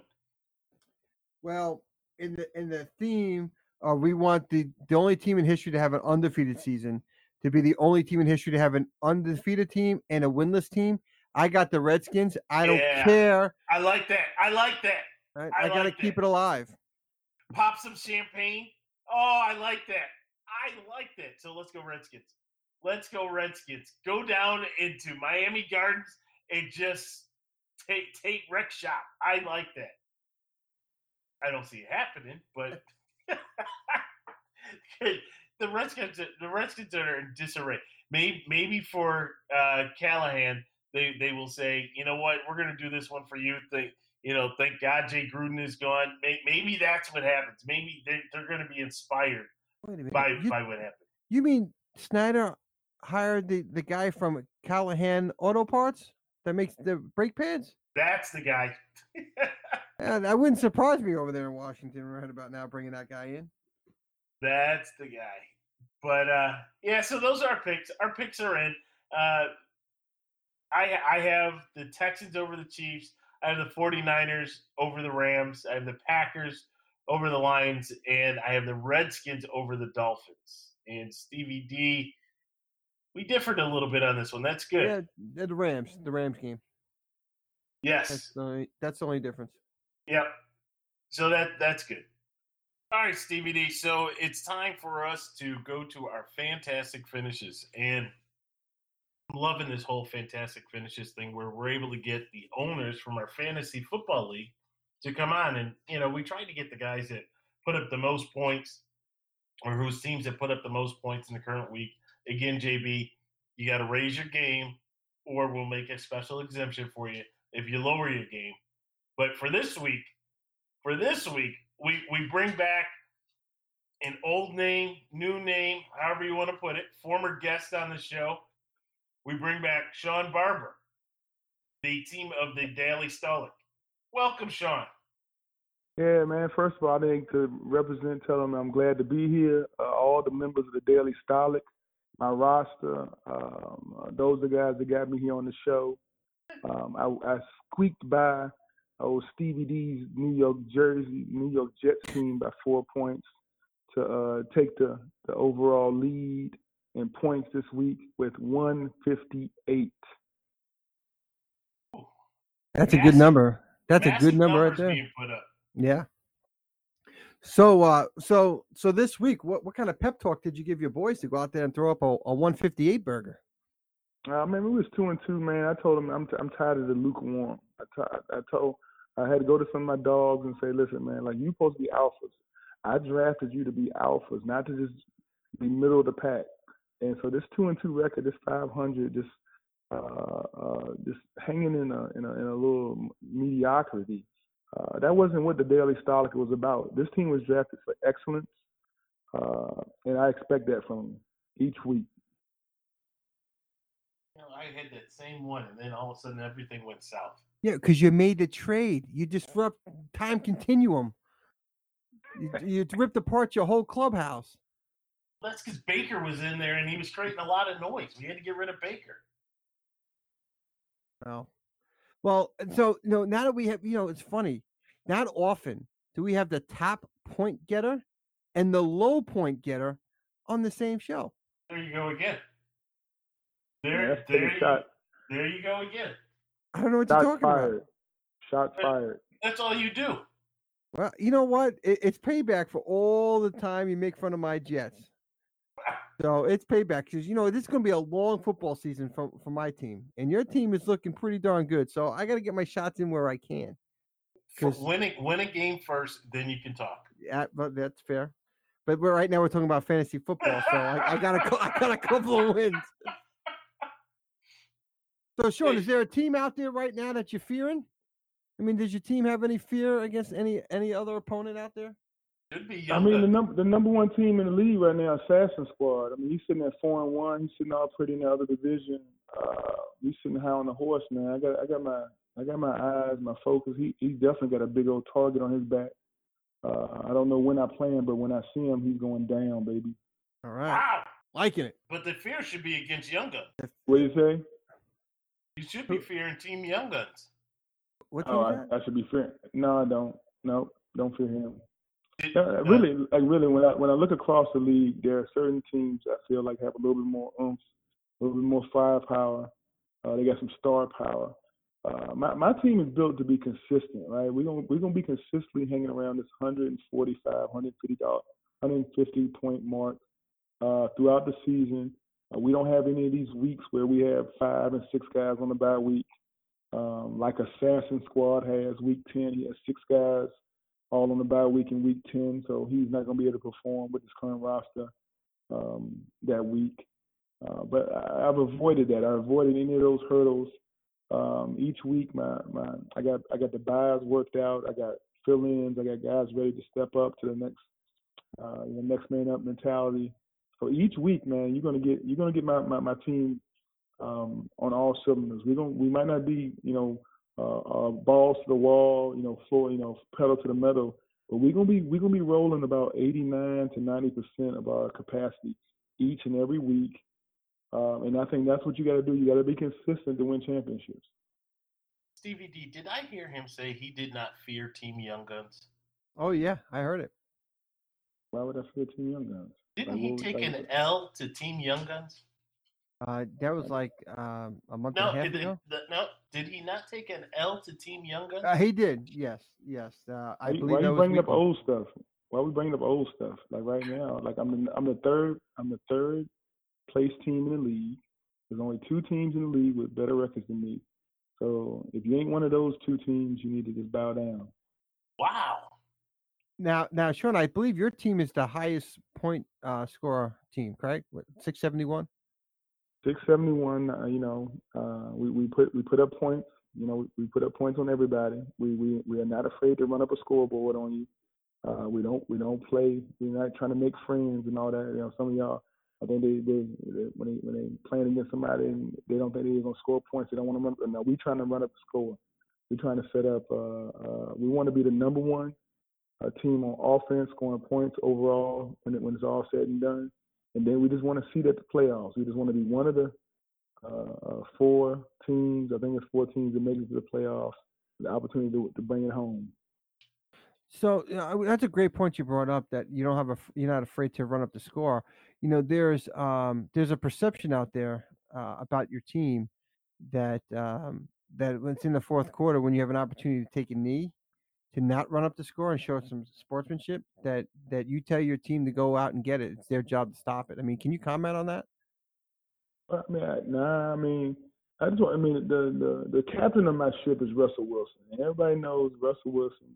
The offense is always one of those potentially high-scoring offenses, and I've had to make some adjustments. I've seen a chink in the armor. I've seen a little weakness that running game in Seattle is getting stronger and stronger, and I think they're going to take away some of my fantasy production from Russell Wilson.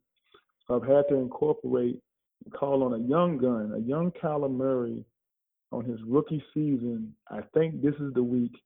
I put him in there. I think this is the week he becomes my guy, and Kyler Murray will be starting this week over Russell Wilson.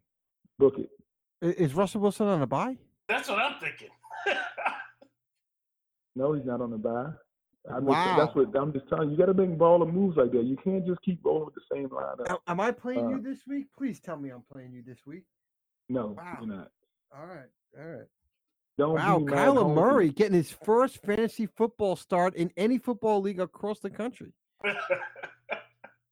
He's going against the Atlanta Falcons. That explains he's going against the Falcons. Just saw the Falcons. Yeah. Houston just put up 52 on them. Russell Wilson's got the Cleveland Browns, and the Cleveland Browns didn't look as bad, but they look terrible against the running game. I think their passing attack, the pass rush, and the DBs, Cleveland. Actually, I thought they came to play. It's just that ground game. So yeah, I would be a little bit scared of that Seattle ground game. Chris Carson and Rashard Penny. Those guys would start for me if they was on my team. But I got some horses in the stable. I got some horses in the stable. Got some good matchups. I got a couple Cowboys. You want to talk about that? I got a couple Cowboys going against your New York Jets. So you know those guys are starting in my lineup. Yeah, well, you better be. Hey, look, we'll be ready to play. Don't you worry. All right, my boys are gonna be ready to play, and we'll see if your boys get out of there. Okay. All right, Ezekiel Elliott. Yeah, you heard me. Yeah. All right. We'll see. I'm starting we'll see what you're gonna I'm do. starting the ground and air game. I'm starting Amari Cooper and Ezekiel Elliott. Both be starting this. Hey, Amari Cooper, you better not come over the middle. All right, because my boy Jamal is there waiting for you. All right, all day long. Don't come over the middle. We'll take the shot when we got it. Take the shot. We're gonna take it. We'll see. Yeah. We'll see. So Sean, changing gears here a little bit from fantasy football. Obviously, you played for the Chiefs. You follow the Chiefs. You do a lot with the Chiefs in the podcast, and we'd like to hear more about the podcast that you do with the Kansas City Chiefs. But before we get into that, so you want to give us kind of like what your take is on the Kansas City Chiefs so far through the season, and the good, the bad, and what they need to do to kind of get the ship back on target a little bit? Yeah, they started out fast. I think the offense definitely kind of left from where they took off last year. Mahomes he's a talented, he's a generational type quarterback. Has a special arm. He can make all the throws, all the different arm slots. He doesn't have to step into a throw. He can throw from the back foot. Great vision down the field. Great anticipation and understanding of how receivers routes sometimes change depending on defensive concepts. And with all that, bringing it all together, he has a touch on the ball, pinpoint passing, so he has everything. He has it all together. And you marry that up with Andy Reid and his creativity of building up some mismatch, some matchup problems on the defensive side of the ball with his shifts and motions and the reverse games and the ghost motion type things that gets people out of place. They've been able, in their first 4 games, were able to put up some points. Detroit got in a situation where we went into Detroit. Detroit obviously decided to play a lot of man, a lot of rerouting receivers. They wanted to challenge the guys to not let free releases by the receivers. And the offense did. They struggled a little bit against Detroit, but made enough plays at the end of the game to get out of Motown with a win. Now coming back home and facing a very hungry Colts team based off of getting beat, putting them out the playoffs last year. The Colts came in. I heard all week long. I saw pictures all week long. Their entire offensive line, backfield, all wearing hats all around the facility said, "Run the damn ball." That was their mantra, their motto coming into the game. Everybody knew what they wanted to do. And to come into a person's home and tell them what you're going to do and still do it, you got to take your hats off. You just got to eat humble pie sometime and realize they were the better team. They were more physical up front on both lines, defensive line and offensive line. A couple of their defensive guys made our offensive linemen look silly at times. Now we had some injuries. Fisher was down. Wiley went out with an ankle sprain, so we had some, Cam Irvin and young Hunter. We had some guys that were not usually out there trying to protect Pat Mahomes, so it was kind of causing our offense to be a little bit out of sync. But even with all that said, giving up 160-odd yards on the rushing game, and time of possession second half was 22 minutes to 8 minutes for the second half. It still came down to a 4 or 5 minutes left in the game, and the Chiefs are only down by a score. It was a 6-point lead. Mahomes had the ball in his hand. That was the time we kind of expected Mahomes to turn into Showtime and Sunday Night Football and eke out a win on a game where you didn't deserve it. And he just couldn't get it done at that time. I think the ankle injury had something to do with it. But also, you got to take your hats off to the Colts. They played 75% of their snaps in man coverage.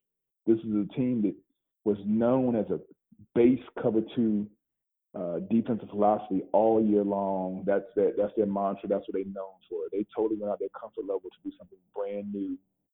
After the first drive, they played more man coverage than you've ever seen a team play in the time I've been here. So 75% of the snaps being in man coverage and just taking advantage with the front three, front four guys, not having to bring extra guys on the blitz because they saw it was a weakness in the line and they just let their front four guys, so 3 or 4 guys, just attack the weakness without having to bring extra guys out of coverage, and we're able to just play man with safeties over the top. It was a great defensive game plan, and they got out here with a win. So Sean, Sean, what did you think about Frank Reich and the way that the Colts are using analytics to kind of drive some of their decision making, especially on fourth downs? Seems like the tradition in the NFL has always been, if you are on the minus side of the 50, you're always punting. And sometimes even if you're on the plus side of the 50, you're punting. But the Colts in Frank Reich, they have taken that to a whole nother level where, they have no fear of going forward on fourth down. And they are driving their games by using analytics. Well, it came back to bite him last year. I think it was the Houston game where he went for it. Anyway, it gave up a game-winning field goal to Houston with only seconds left. So I think if you use analytics, the difference with football is with baseball you have 100 and some odd games to use analytics. That sample size is so great. You can use analytics to determine a guy's skill level, or when to call a squeeze bunt and when to bunt guys over, or the probability of a guy getting on base. But with football, the amount of plays is so minor. The number of plays is so small compared to those baseball numbers. The analytics, I feel like, are not as important as instincts. I think if a coach uses instincts and feel the momentum of a game, trusting his team, knowing when to go for it, when not to, I think in the long run, you're going to win championships off of football instincts, not analytics. It might win your game here and there, but it's going to lose your game here and there. And I think instincts is what the team really. I know I personally would love for my coach always to go with his heart, his gut. Whether we get it or not, I can live with it as long as he's doing what he feels we should do as a team. But if he's looking at some sheep, I don't know if you remember the Armageddon movie, where my man Bruce Willis is up there and say, "Hey, why are you listening to them? They are not here. Why are you listening? We're up here. We got to get this done." I think that's how a football team kind of feels. Like, why are you looking at that sheet for some numbers?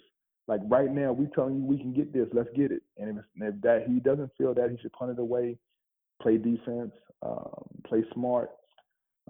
I just think that I would, as a player, I would love for my coach to play with his call plays, or, fourth downs or third downs. Like, let's use our gut. Let's use our football instincts.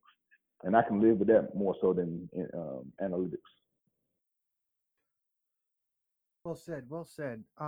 You like the Bruce Willis? I love that reference. I love that because I remember when you were saying it. I was like, yes, I remember that part in the movie. That was a great part in the movie. So the Tyreek Hill effect, right? So Tyreek's been hurt. What does that mean, or what does that do to the Kansas City Chiefs offense, knowing that, that weapon, if you will, because they haven't really replaced him. Watkins had a good game a few weeks back, but it just seems like the Chiefs go with Tyreek Hill's in the game because he can separate and create that deep threat and open up a lot of things underneath the middle, make it a lot easier for the team to move. What are your thoughts on Tyreek Hill and his injury, and is he coming back, and when he's coming back, do you really think that offense will now kind of get jump started again? I just think going into the game, like you said, historically, the Colts were a team that just historically were known to be like really heavy cover 2 zone people. So if you spend a week, running plays or drawing up things to beat cover 2 scheme. I mean, you saw the first drive of the game, it was almost child's play how easily the Chiefs manipulated this ball down the field against that cover 2 zone. I would say the only thing that they lacked was a little bit of foresight to think that if we do if we're able to work this ball down the field, the possibility of them going to man would be a lot, increased, and maybe they should have worked on a few man beaters also. But when we talk about Cheetah, Tyreek Hill is a weapon that prevents you from going man, because it doesn't matter if you bracket him, it doesn't matter if you try to use a safety over the top. At the end of the day, he's so much faster than your man coverage that it's almost foolish to think that it doesn't really matter the number of people you throw at him. He's faster than your deepest, and he can get behind your deepest. That's why most people love to have a safety playing zone, half-field coverage to his side, so you can get some extra eyes just on that area instead of trying to run with him like step to step. And so even with this last game, I think that initially when Sammy Watkins was out there, even he has some top end speed too, but having Mecole Hardman and Sammy Watkins, I think prevented the Colts from going, as much man as they did. And then when Watkins got hurt, I think that's when the Colts decided, all right, we got a better chance going mano a mano against who's the receivers left, Pringle, Robinson, Mecole Hardman. I think they felt good about their chances manning up those guys man to man, and then they could actually get a cornerback on Travis Kelce and cause him, some fits. So it was just a smart game plan depending on which receivers I think ended up being left in the game after Sammy Watkins went down. Good take. I love it. So, Sean, we really appreciate you coming on today. Hey, why don't you kind of talk about a little bit what you're doing in the community and tell us a little bit more about your shows and the podcast that you're doing with the Kansas City Chiefs, because that's real exciting, and I think our fan base would love to hear more about it and how they can tune in and listen to your podcast as well. Cool. So if you any podcast, you go to your podcast app, or you can go to download the Chiefs app. You'll see a podcast called Defending the Kingdom. And that's me and the voice of the Chiefs. His name is Mitch Holtis. He does all the game-by-game color on 101 The Fox here in Kansas City, but he's the game-by-game call man for the Chiefs. We break down, it gets uploaded to your podcast subscription every Friday morning. So we break down what we're about to see. We called Detroit punching the ball out, being ball hawks before we went to the Lions. We called the physical nature of the game, how the Colts were going to come in and try to pound the rushing game and try to win the game using the play clock and taking the possessions away from Mahomes, and how crucial time of possession was and being able to stop the run. So there's some things that you just, from watching film, we break down film between me and him about upcoming opponents. And then he comes up with a philosophy, I come up with a philosophy, and then we go back and forth about it. Usually the game ends up being somewhere in between both of our versions. But it's I think it's such an insightful podcast because we let you see things through a guy who's played in the league for 10 years, and then a guy who's covered the NFL for 20 or so seasons. There's so much knowledge between the two of us going back and forth. I think it's really it can be very educational for NFL fans to kind of see things through our eyes. And then also on game day, for anybody who's watching anybody versus the Chiefs, it's a pregame show that streams live on YouTube or Spotify or Periscope, any of those streaming destinations. It's called Chiefs Field Pass, and that's me and one of the field reporters, BJ Kissel, breaking down inactives and last-minute details about what we expect to see on game day. And then directly after the game is over, it's me and Mitch Holtis back on another live stream show called Chiefs Rewind, and that's where we recap what we saw on game day. So we got 3 opportunities to get at me: Defending the Kingdom, Chiefs Field Pass, and Chiefs Rewind.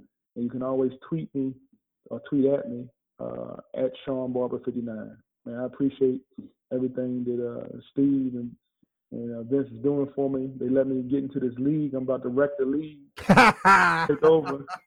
The Daily Stolic about to teach these young brothers something. Only you wish. We'll see what happens towards the end of the year. It's still early, my man. Still early. You know, Stevie D, I've tried to stay quiet the whole time. We're just gonna let that slide. This is a family show, so we're not gonna say anything. All I gotta say is, we got that W. What did Jameis say? We're eating W's. So we got that W against the Daily Stolic. So I have that up on my board. That's a victory. Hey Vince, man, I got to take my hat off to your team, man. You definitely took care of business week one. I was still getting used to the league and some of the things that were going on, but I take my hats off to you. You won week one. It's all about getting to the playoffs. It's all about being around, having a seat at the table when it's playoff time. Now, but I do want to pay you so much respect for being a Bills fan, being part of Bills Mafia. My man Sean McDermott, that's one of my dear friends. He's a great dude. He definitely knows how to build a culture. Winning culture to any franchise, man. So great to see him come to Buffalo and just let the organization be a outreach of his show, his how passionate he is about playing football the right way. And he's doing a great job. But I mean, the city has embraced him. So as you being part of Bills Mafia, man, I just want to tell you how much I appreciate that. I appreciate that.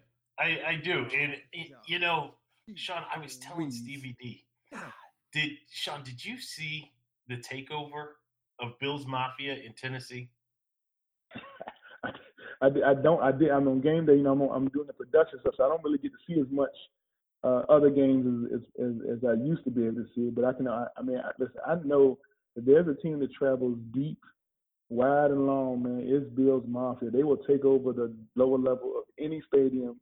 You got to watch it, man. The local fans, if they are selling their tickets to secondary markets, they should put a requirement that doesn't go to a Bills fan because they are taking over.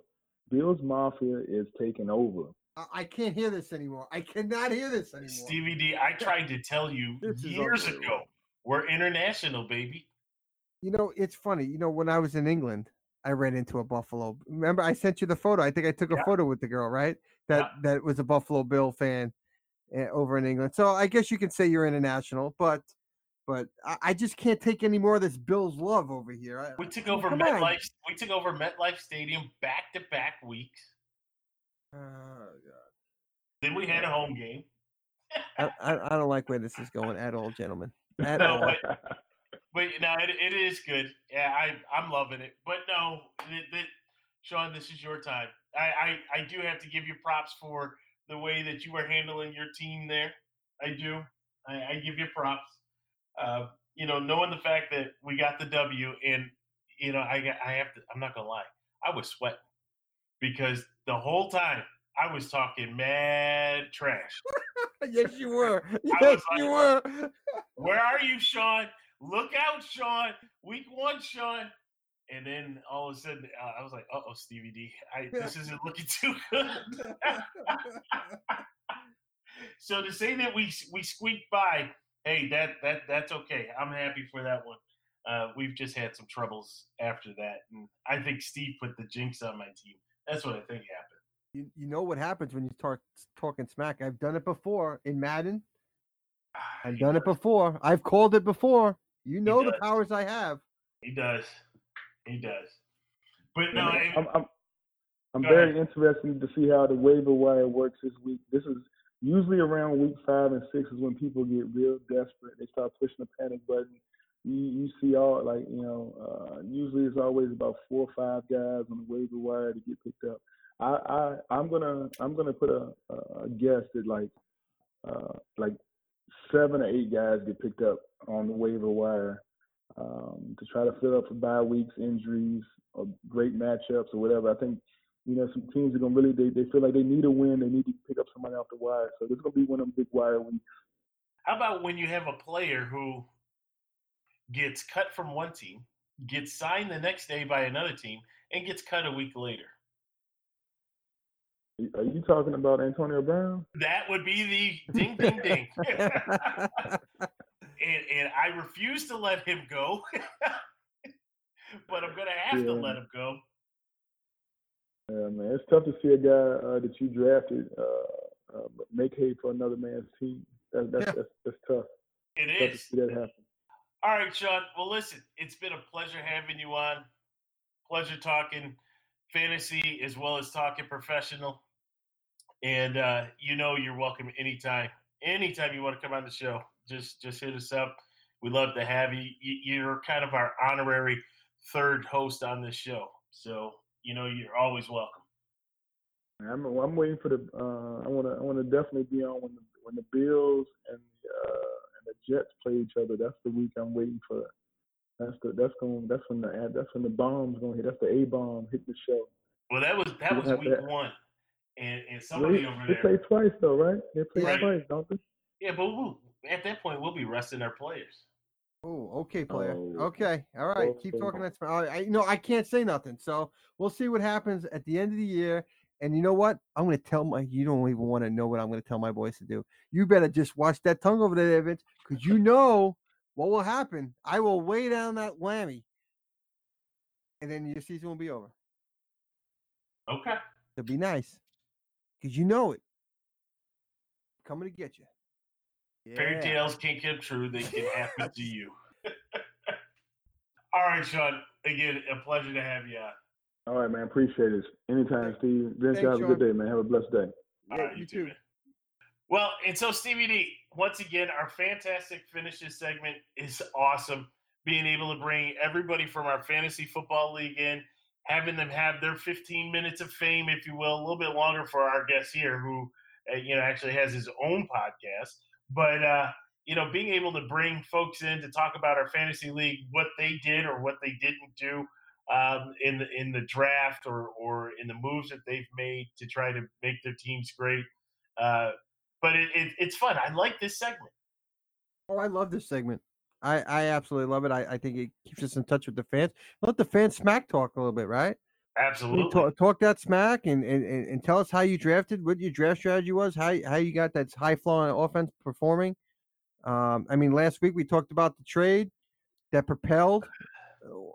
The names escape me of the team. Sean's.